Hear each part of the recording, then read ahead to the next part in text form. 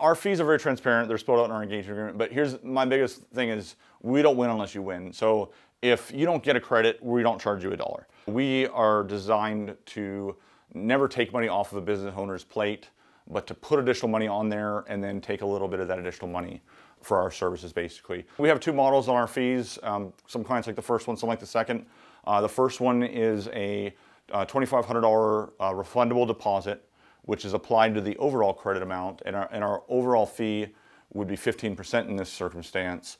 So we would require $2,500 whenever we engage.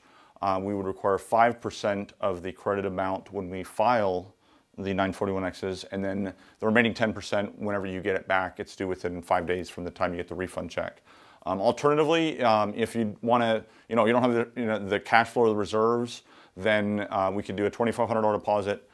Same thing applies to the overall fee, and we won't take $1 outside of that until you get the money 6 to 8 months from now, and our fee is 20% in that circumstance. The $2,500 is deducted from the 20%, and if you look across the industry, there's companies charging 25, 20, 15.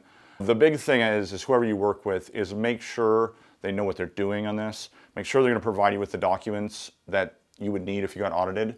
If you ask them to provide you all the documents to support the case, in case you got audited and they can't do it, then you should not work with them.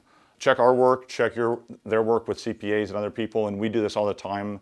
We love taking a second look at someone else's work before it's filed or even after it's filed, and basically either reaffirming it's done correctly or, unfortunately, more often than not, realizing that it's done with some errors in there.